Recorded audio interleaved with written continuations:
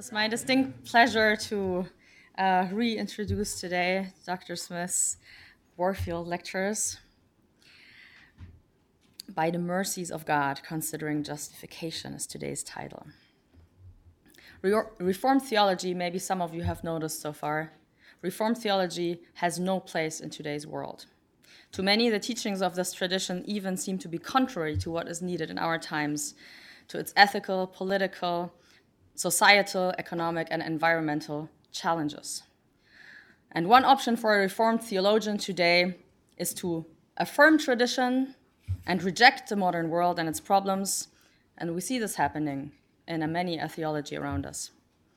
And the second option for a Reformed theologian is to affirm contemporary challenges and constructively engage them, and to give up tradition. And we see this happening in many a theology around us. Dirkie Smith showed us yesterday that there is a third way, bringing us into the dilemma he lived through in the years of apartheid. He provided us with a theological hermeneutic true to the Pauline insight that the letter kills, but the spirit gives life. Dirkie Smith thus proposed a theological hermeneutic of reading tradition against tradition, holding on to tradition against tradition, and even using tradition in order to defy tradition. You could, I think, call this a project of liberating doctrine, and in both senses. It liberates doctrines from its crustifications, and it affirms doctrine as a liberating rather than an oppressive force. His case in point yesterday was rethinking the doctrine of election in the context of apartheid. Dirkie was not shy to call the doctrine of election an abomination, I heard you, where it is being taught according to the letter only. And he was inspiring in pointing out how this doctrine, understood true to the context it evolved from, provides hope for even the most wretched instead. Yesterday, many of us stayed behind discussing amongst ourselves, but not daring to engage Dirkie Smith in discussion. So, can this be done? Is he making Calvin a universalist? Don't we need to distinguish the wretchedness of the perpetrators from the wretchedness of the oppressed when we think of the promise and the hope? These were just a few questions I overheard yesterday. And I think some of these may reappear as we engage the doctrine of justification today. So today, after the lecture, we will have a short break. For those of you who need to run, you can take that time to leave without any shame, but we will then continue into a discussion for those of you who are interested. This is after time, so you don't get any extra credit for it. It's not a requirement, but everyone who would like to discuss the lecture with Dirkie Smith, has agreed to stay around for that. So, by the mercies of God, we are excited, Dirkie, to find out what you will tell us about your considerations of justification and its place in today's world.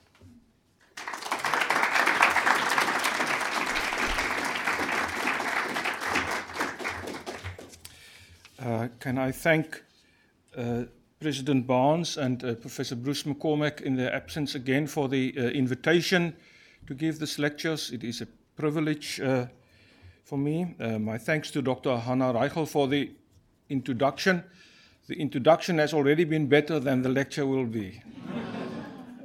It is an honor to work as your colleague, Anna, and I look forward to many occasions where I will be able to introduce you to audiences. And can I say a word of special thanks to the students in my courses as well. You know that you give me lots of joy and pleasure. I appreciate that, and thanks for being here, and thanks to everyone else who, in spite of the weather and in spite of the time of day, turned up for this occasion. I appreciate that. Last year on July 5th, during an ecumenical service in Wittenberg commemorating the Reformation, the World Communion of Reformed Churches associated themselves with the Joint Declaration of Justification. The Joint Declaration is the remarkable breakthrough document agreed on by the Roman Catholic Church and the Lutheran World Federation in 1999. Already in 2006, the World Methodist Council also affirmed the joint declaration. In Wittenberg, in their document of association, the World Communion of Reformed Churches agreed that the doctrine of justification has a central place among the doctrines of Christian faith, and that it forms an indispensable criterion for teaching and practice. In particular, they affirmed the claim that justification is grounded solely in God's electing grace. In Christ, before the foundation of the world, so that we have nothing that we have not received, and therefore humility and gratitude are evoked within us. In addition, these affirmations were of what were already in the original document, but in addition, as Reformed Communion, they wished to underscore the integral relation between justification and justice. They do this not because justice is an ethical outworking of justification, they explained, but for theological reasons. For them, justice belongs to justification for theological reasons. For them, God's covenant of grace involves a setting right that is world-embracing, including political, economic, and ecological realities.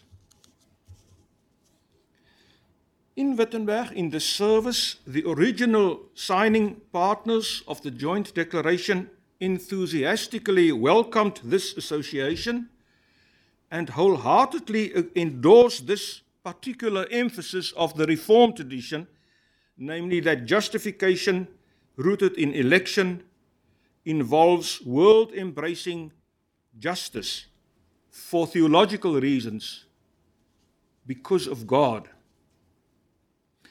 However, the process leading up to this moving moment of association during the worship last year has not always been so warm and welcoming. What happened in Wittenberg was in fact the final stage of a long and difficult, sometimes painful process of ecumenical disagreement and dialogue.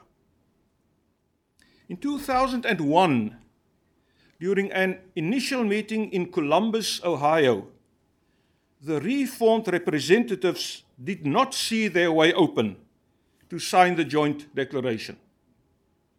To the deep disappointment of the original signatories, the Reformed delegation declined to join the process.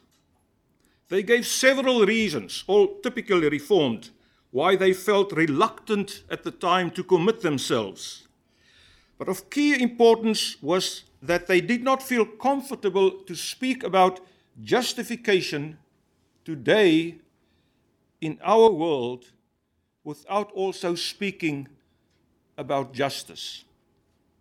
For them, the ways in which we confess our faith and in which we speak about God matter.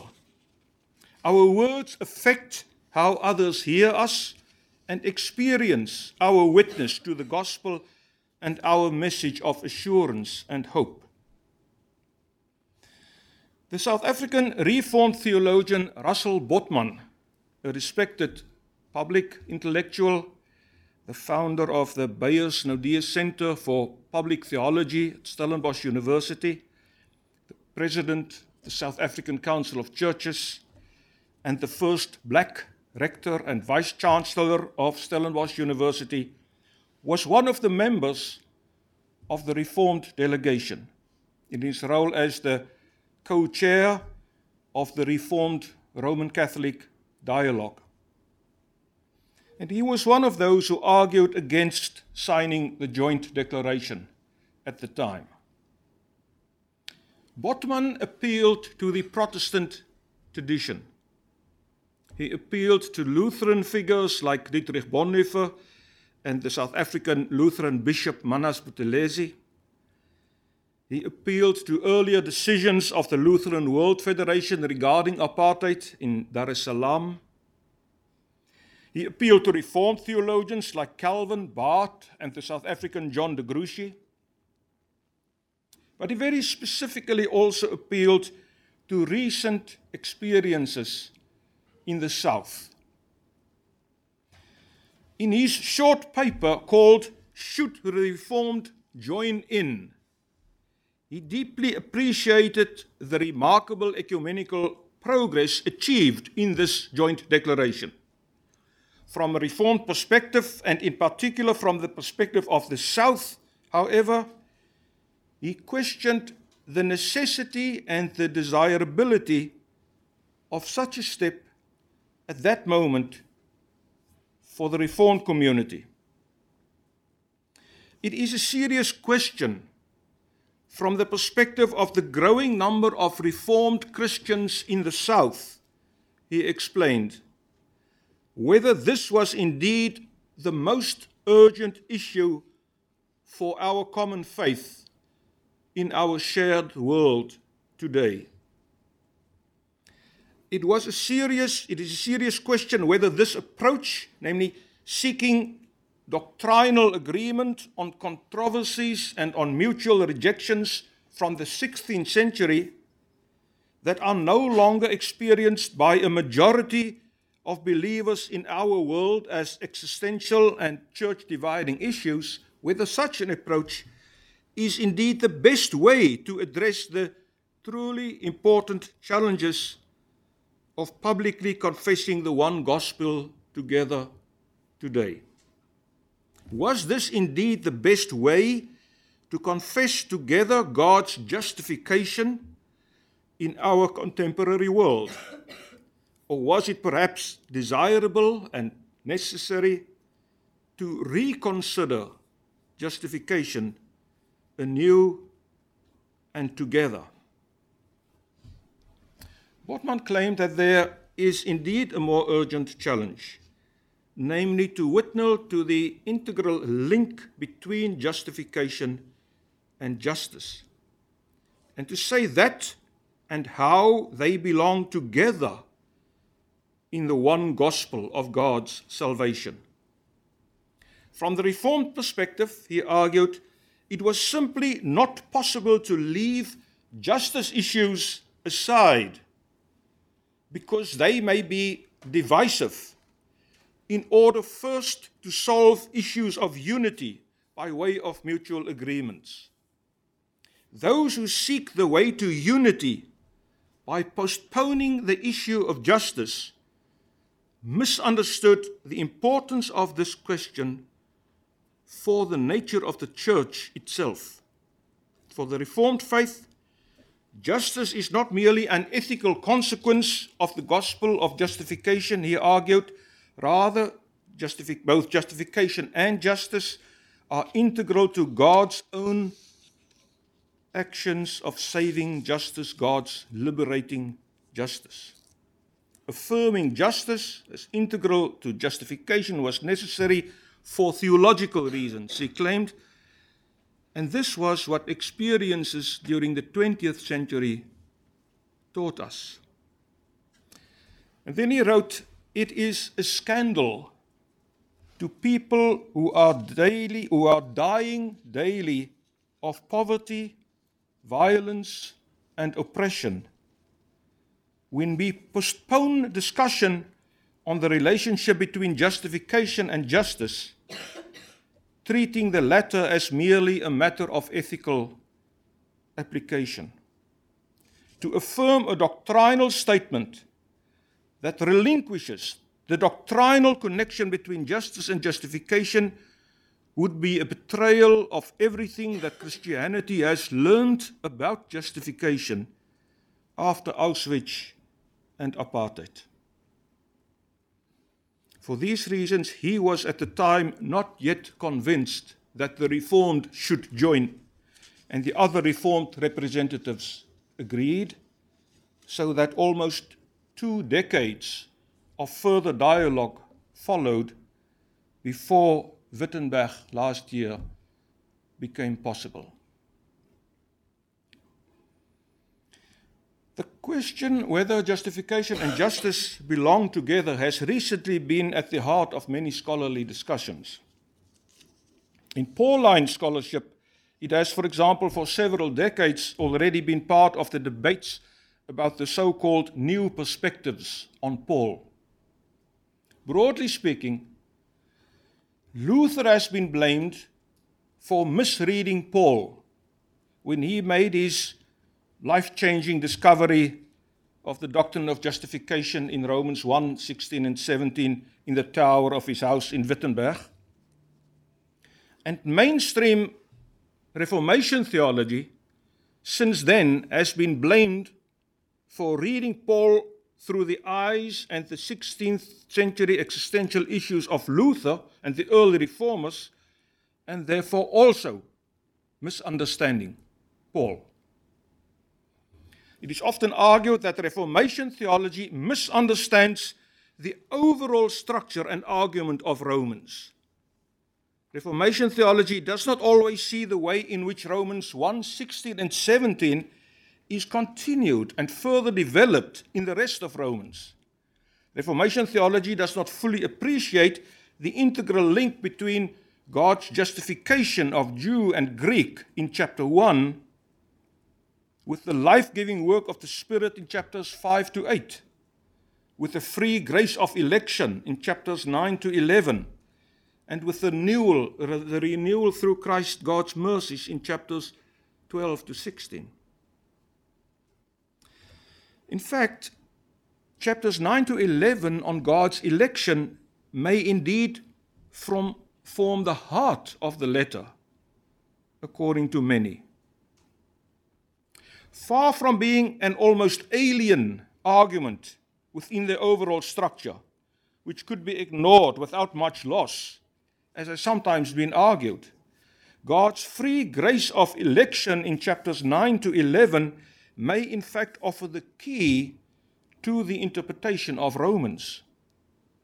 The mysterious mercies of God's election, so movingly praised at the end of chapter 11, may actually form the bridge between God's gracious acceptance of Jew and Greek in 1, 16 and 17 and the appeal to graciously accept one another in 15:7 to the glory of God. There are lots of chairs everywhere if you are looking for a seat. In his recent study, Reading Paul with the Reformers, Reconciling Old and New Perspectives, the New Testament scholar Stephen Chester described the state of these recent debates in Pauline scholarship as thoroughly confused and confusing.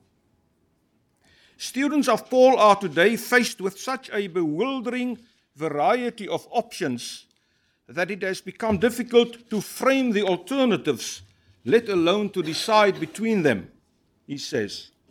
Still, his own argument is that there may be indeed a way towards reconciliation between these perspectives, to retain the gifts of Reformation exegesis, while also taking insights from the so-called new perspective on Paul seriously. And his argument therefore concludes in this spirit. Paul's proclamation of God's election shows how God's justifying activity displays complete disregard for all human notions of worth. No form of human worthiness, whether ethical or ethnic, can be a contributory cause of justification. However, far from thereby rendering human actions and communal practices insignificant, such radical divine grace calls for embodiment in forms of community that witness to this gracious election and this undeserved justification. Chester argues, the church is transformed to become a visible witness to the radical divine grace of election and justification. That in this structure, in this arc, from acceptance by God to acceptance of one another, from divine welcome to the church's welcome, from free grace to free grace. In this arc, the logic of Romans is seen. God's welcome in the first chapters flows over into our welcome in the final chapters. By the mercies of God, this is how election matters. When Paul appeals to the mercies of God in chapter 12, the first 2 verses, these words form the link between God's welcome in chapters 1 to 11 and the welcome of the church in chapters 12 to 16. This is why Paul's doxology on the mysterious ways of God's free grace of election in 11:33 to 39 flows over into the appeal not to reply evil with evil, 12:17, but to overcome evil with good, 12:21, to accept and welcome one another like God, 13:1 and 4, to accept and welcome one another like Christ, 15:7, to the glory of this welcoming and accepting gracious God, 15:8. In her recent study, When in Romans, an invitation to linger with the gospel according to Paul, based on nearly 2 decades of teaching Romans here at Princeton Theological Seminary, Beverly Gaventa provides a discussion of Romans in this spirit that could perhaps serve as helpful guide through these confused and confusing debates. Salvation in Romans involves not just individuals, old reading, or even groups of people, new perspectives, whether the church or ethnic or other groups, she says, and with that claim she already navigates her way through these confused and confusing debates. But salvation in Romans involves the liberation of the whole of the created world from the grasp of powers. At stake in Romans is God's action in Jesus Christ to redeem all of creation, she explains. Reading Romans, one should see this universal horizon of God. Paul locates God's faithfulness and God's radical welcome to the Gentiles, some of the motifs underlined by the new perspectives on Paul. Paul locates this within an even larger context, she argues, which involves the whole created order. And this is for her the overriding purpose of Romans. Paul proclaims the vastness of the gospel because he fears that the Romans have not heard the gospel in its fullness. 1:16 and 17 may indeed be very important, almost the thesis of the whole letter, like many interpreters since Luther have claimed, she says. But we still need the rest of the letter to appreciate what Paul here means by justification. She prefers the translation rectification to signal that these words indeed refer to God's active, powerful intervention and not only to a quality of God. This was, of course, Luther's discovery. Paul is speaking about what God is doing, which suddenly opened the gates of paradise for him. And according to Gaventa, Luther was correct. But for Paul, this rectification was even more than what Luther saw, namely nothing less than God's active, powerful intervention to redeem the whole of the cosmos, she claims. We will therefore only find a clue about what Paul is getting at in 1:16 and 17 once we have read the rest of Romans as well. This is, however, a difficult task, she says, full of surprises, and some of those surprises may even be offensive to our ears, she warns. Romans is far from innocuous. Romans ushers us into a gospel way more vast than we may imagine. Romans may well take us places where we would prefer not to go, she cautions. Salvation is indeed central to Romans, but what Paul means by salvation may be larger, far more complex, more cosmic, more comprehensive, and also more challenging than what we usually imagine, she warns. She points out how Paul uses we and how he describes the condition of this we. We are so accustomed to his words, she says, but they were probably deeply offensive to his first readers, since this is strong stuff, she says, since his we turn out to be fairly wretched. Christ died for us while we were weak, on behalf of the ungodly, while we were sinners, while we were enemies, weak, ungodly, sinners, enemies. These were not terms that his hearers would ever have applied to themselves, she observes. In his later chapters, he spins this narrative of human plight and salvation into an even larger, more complex cosmic terms. It now morphs into a story of conflict and enslavement and deliverance. Now Paul contends that all creation longs for redemption. His understanding of salvation is cosmic, and God's final triumph is the redemption of the whole of creation. She points out that Paul is remarkably silent about human responses. Words like forgiveness and repentance have little or no place in his vocabulary. Because for him the problem is larger than an individual's action, as is shown by his language of slavery. Human beings can only be delivered from powers.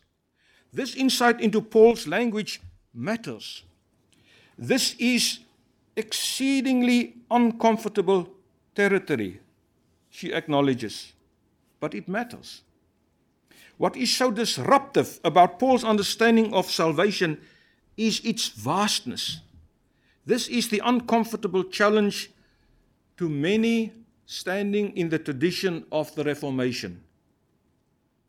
The vastness of what God has accomplished is far larger than what our use of the word salvation usually suggests. And that matters. That makes a difference to the way we see the world and the ways we talk about the world. What we need to hear, says Gaventa, is that God's action of election and justification and salvation encompasses the cosmos, the whole of creation. It involves confrontation with empires of all sorts. What the key chapters 9 to 11 address is therefore not a question about Israel, she continues, but a question about God. For Paul, Israel belongs to God, not God to Israel. Paul's entire discussion in Romans culminates at the end of chapter 11 with the doxology on God's grace and mercies, surpassing our knowledge, our control, our predicting, our repaying, our influencing or claiming God. Now the language that all will be saved extends to all of humanity. Yet it is as if we simply cannot quite comprehend what the simple word all might mean, she says. When in Romans, we find ourselves watching the horizon, says Gaventa, imagining a different world, one might say. Paul first thinks about God, about what God is up to, about what God has done in Jesus, and how this transforms us. Romans invokes us to think through God's determination to save the world from itself. In Romans, Paul therefore demonstrates a remarkable concern for the outsider, she points out. And the reason is obvious and at the heart of his whole argument, from justification to welcome. Paul's stance reflects his understanding that God has acted in Jesus Christ for all human beings, she argues, both for those who are called to see that action in the present and those who live unaware of God's grace. Our continuous debates about God's all, our misunderstandings and failures and refusals might have been amusing if only they did not carry such disastrous consequences, if only they did not matter so much to so many, including the outsiders, the others, the they who are not us, including those who may be wretched in our eyes. How different would the history have been had this question been left to God, she asks. How different would our world have been had we reconsidered God's justification and reimagined God's election while lingering longer in Romans? How different our world would have been if God's welcome to all had been more visible in our welcome to all, to the glory of this God. It is remarkable how many voices from different backgrounds and traditions are indeed imagining a different world today, inspired by the logic of Romans. Perhaps the most remarkable among these voices is the way in which Paul, and specifically Romans, became popular in the circles of so-called political theologians. After all, political theologians do not regard themselves as theologians, and their political theology is not intended to be theology. Or rather, some of them would claim, in the words of the Jewish scholar Jacob Taubes, following the controversial German jurist and political theorist Carl Schmitt, that everything is theology except that which theologians are doing. For them, contemporary political and economic and social thought and institutions and practices all rest on theological assumptions, which should be uncovered and discussed, while theologians continue doing something else, which Taubes calls chatter, theological chatter. Still, it remains remarkable how many of these so-called political theologians have turned to Romans to help them imagine differently. They argue that they have the right to search and plunder the archives of the Christian faith, looking for treasures in the same way that the early Christian thinkers searched and plundered the riches, the archives of classical thought and culture in antiquity. I don't think theologically, Taubes once explained in his lectures on Romans, called The Political Theology of Paul. I work with theological materials, but I think in terms of intellectual history and of actual history. I ask after the political potentials in the theological metaphors. And for this reason, since they are looking for political potential in the theological metaphors, these political theologians do not read Paul and Romans like historians and exegetes and theologians.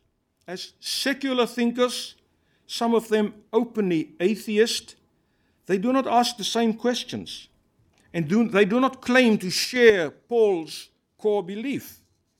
Yet they all seem to regard Paul and Romans as central for contemporary public life, whether political, economic, social, or cultural. For them, what Paul says in Romans really matters. Several of them have even written their own studies on Romans. Jacob Taubes' lectures on Romans were published posthumously as the political theology of Paul, but already in his much earlier doctoral dissertation, for decades only available in German, but now translated as Occidental Eschatology, Romans already played a key role. Giorgio Agamben published The Time That Remains, described in the subtitle as a commentary on the letter to the Romans, as well as a small monograph called The Church and the Kingdom, which is in the form of a letter, a passionate letter, an appeal, almost an accusation, addressed to the world church from the church of our Lord sojourning in Rome. He argues in this letter, like a first-century apostle, that the church has betrayed its own nature and calling, and thereby also betrayed our world from the beginning. Alain Badiou wrote his St. Paul, the Foundation of Universalism, reading Paul as a contemporary subject, refusing to submit to the order of the world as we know it, and instead calling to struggle for an alternative world of love and hope and the transversal of differences. Slavoj Žižek again and again returns to Paul in several of his works, dealing, for example, with Paul's understanding of love as the fragile absolute, which requires us to move beyond the organic groups into which we are born, beyond Jew and Greek, slave and free, male and female. Many figures and many studies can be added, from Simon Critchley's Faith of the Faithless to Terry Eagleton's Trouble with Strangers, to a flood of volumes with collected essays and dictionaries on political theology. There seems to be a secular fascination with the contemporary political potential of Romans. These political theologians obviously differ among themselves about the political potential in these theological metaphors, and they obviously delve for different treasures. If debates in Pauline scholarship are confused and confusing, the same is true of these discussions among political theologians and their political readings of Romans. It is therefore impossible to reduce their viewpoints to one another, since they discover widely different motifs in Romans. Still, somehow they all seem to share both experiences of contemporary crises, that we are living in dangerous times, as well as the conviction that there are resources in Paul's theology in Romans that may inform and inspire us to imagine a different world.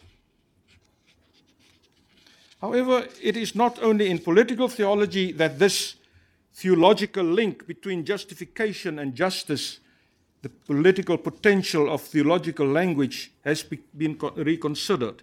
Therefore, to conclude, 3 brief examples from 3 different confessional traditions that together serve as reminders of this new awareness in today's theological scholarship too. So also in the theological chatter, people are interested in this link between justification and justice. Joshua Jipp, an evangelical scholar from Trinity Evangelical Divinity School, recently published his Saved by Faith and Hospitality. The title is from 1 Clement, where Abram, Lot, and Rahab are all described with these words, saved by faith and hospitality. This is a reference to the biblical accounts in 1 Clement, claiming that this is what the Bible said about them. They were saved by their faith and their hospitality. And this is his argument. Hospitality to strangers is at the heart of the Christian faith and cannot be separated from salvation. The God of the Scriptures is the God of hospitality, he says. A God who extends hospitality and who requires God's people to embody hospitality. God's relationship to God's people is fundamentally one of hospitality to strangers, as God makes space for others by inviting humanity into relationship with God. This experience constitutes the church's identity and mission. Because of God's hospitality and friendship, the church can offer hospitality to one another and to those seemingly outside reach of our faith communities. He uses hospitality to describe the process of making space for strangers, and friendship language to describe the relationships that result from such hospitality. This book is the product of his New Testament courses.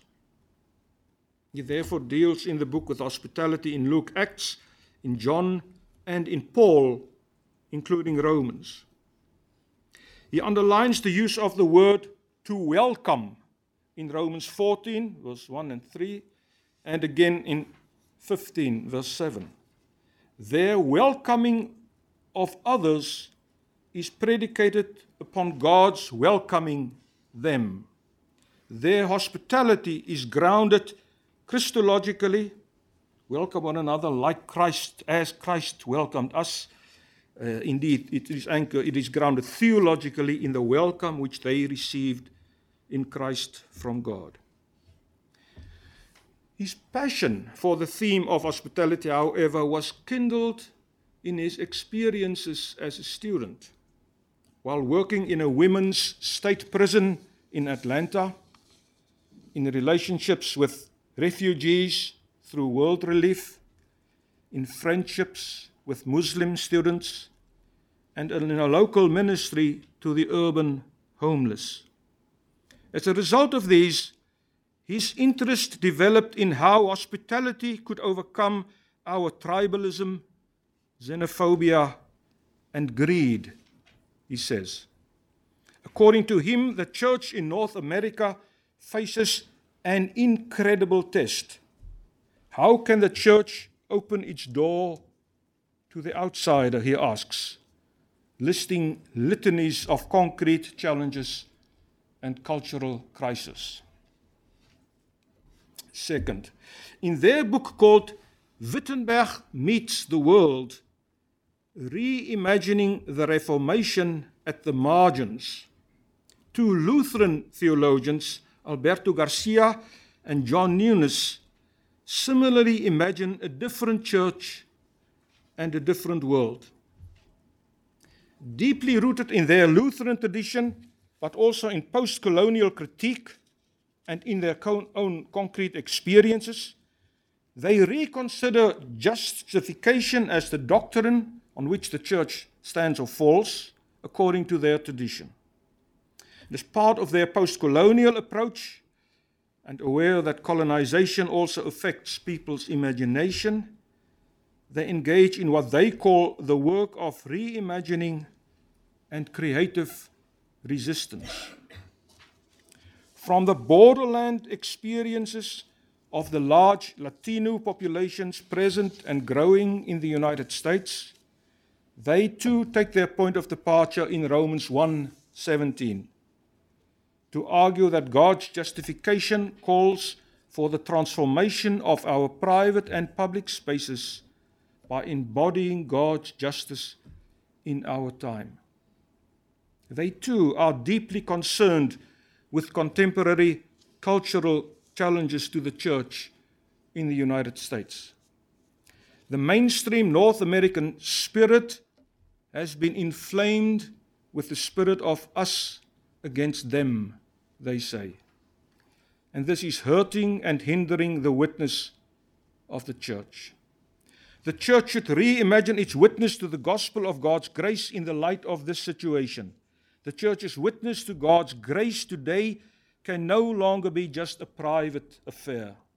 It has to be directed to our societies, they argue, and challenge the ever-growing exclusion of the so-called other. Wittenberg, Luther, Romans 1, should meet the real world of the margins, they believe. Last example, the Reformed philosopher Nicholas Wolterstorff also reads Romans in a similar way. His interest in questions of justice developed only later in his career. In his autobiographical journey towards justice, personal encounters in the global South, he tells his own story. It began with an awakening experience during a visit to apartheid South Africa. He encountered people who were being wronged. He heard their cry for justice. He was deeply moved. And then he experienced how white Reformed theologians did not share his feelings of shock and outrage.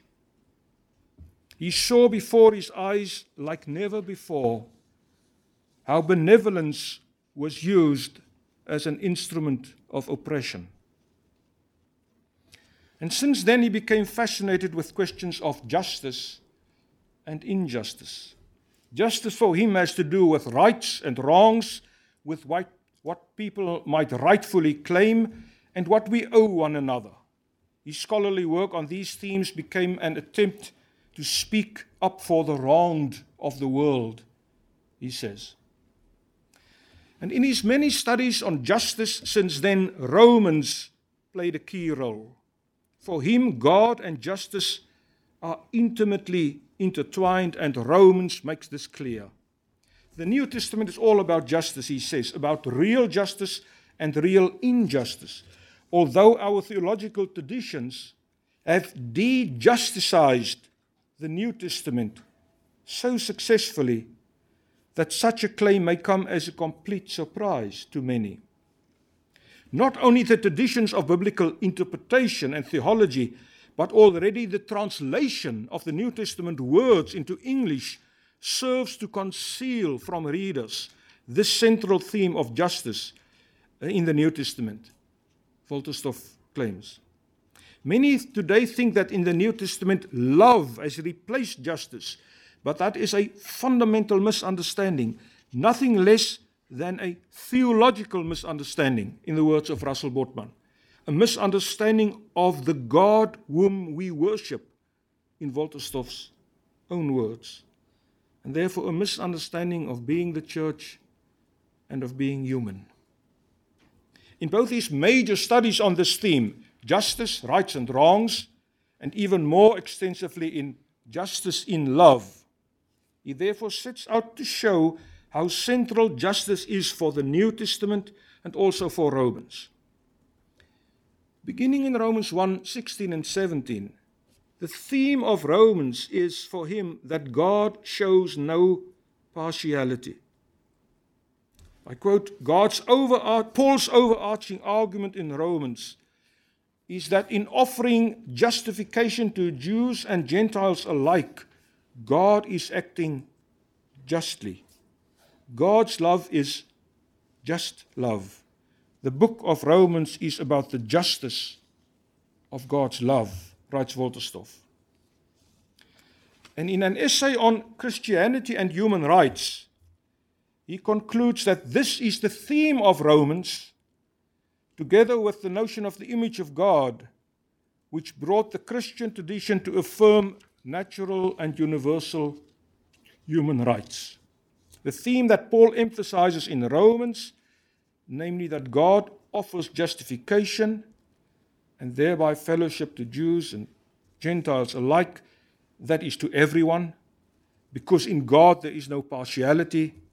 This theme presses towards universalizing, he says. Anyone who believes that to every human being God extends the offer of fellowship is bound to reflect on the implications of this conviction for how each and every human being is to be treated, he claims. To be offered justification by God is to be honored. To be so honored is to have worth bestowed on one, worth that requires respect and not being wronged. Of course, Christians historically resisted this universalizing pressure, he says. Of course, they betrayed the consequences of their own tradition and the implications of their own faith. Of course. These terrible failures of past and present should, however, not blind us to the integral connection between Christian thought and the idea of natural human rights, between justification and justice, between God's free grace of election and our acceptance and welcoming of even the most wretched in our eyes. From political theology to theological scholarship with different confessional backgrounds, there seems to be widespread agreement with this growing consensus in recent biblical scholarship and in recent ecumenical dialogues.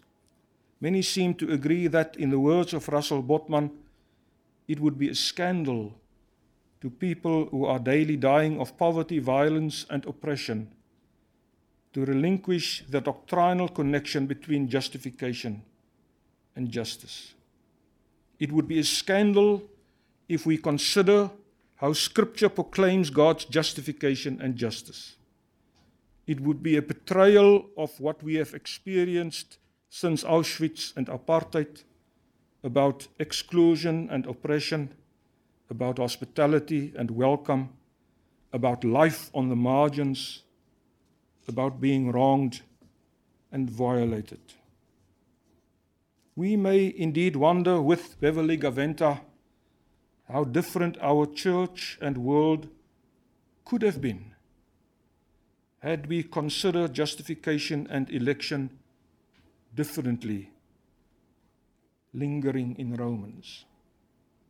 We may indeed ask whether it is possible for us, by the mercies of God, to imagine a different world together.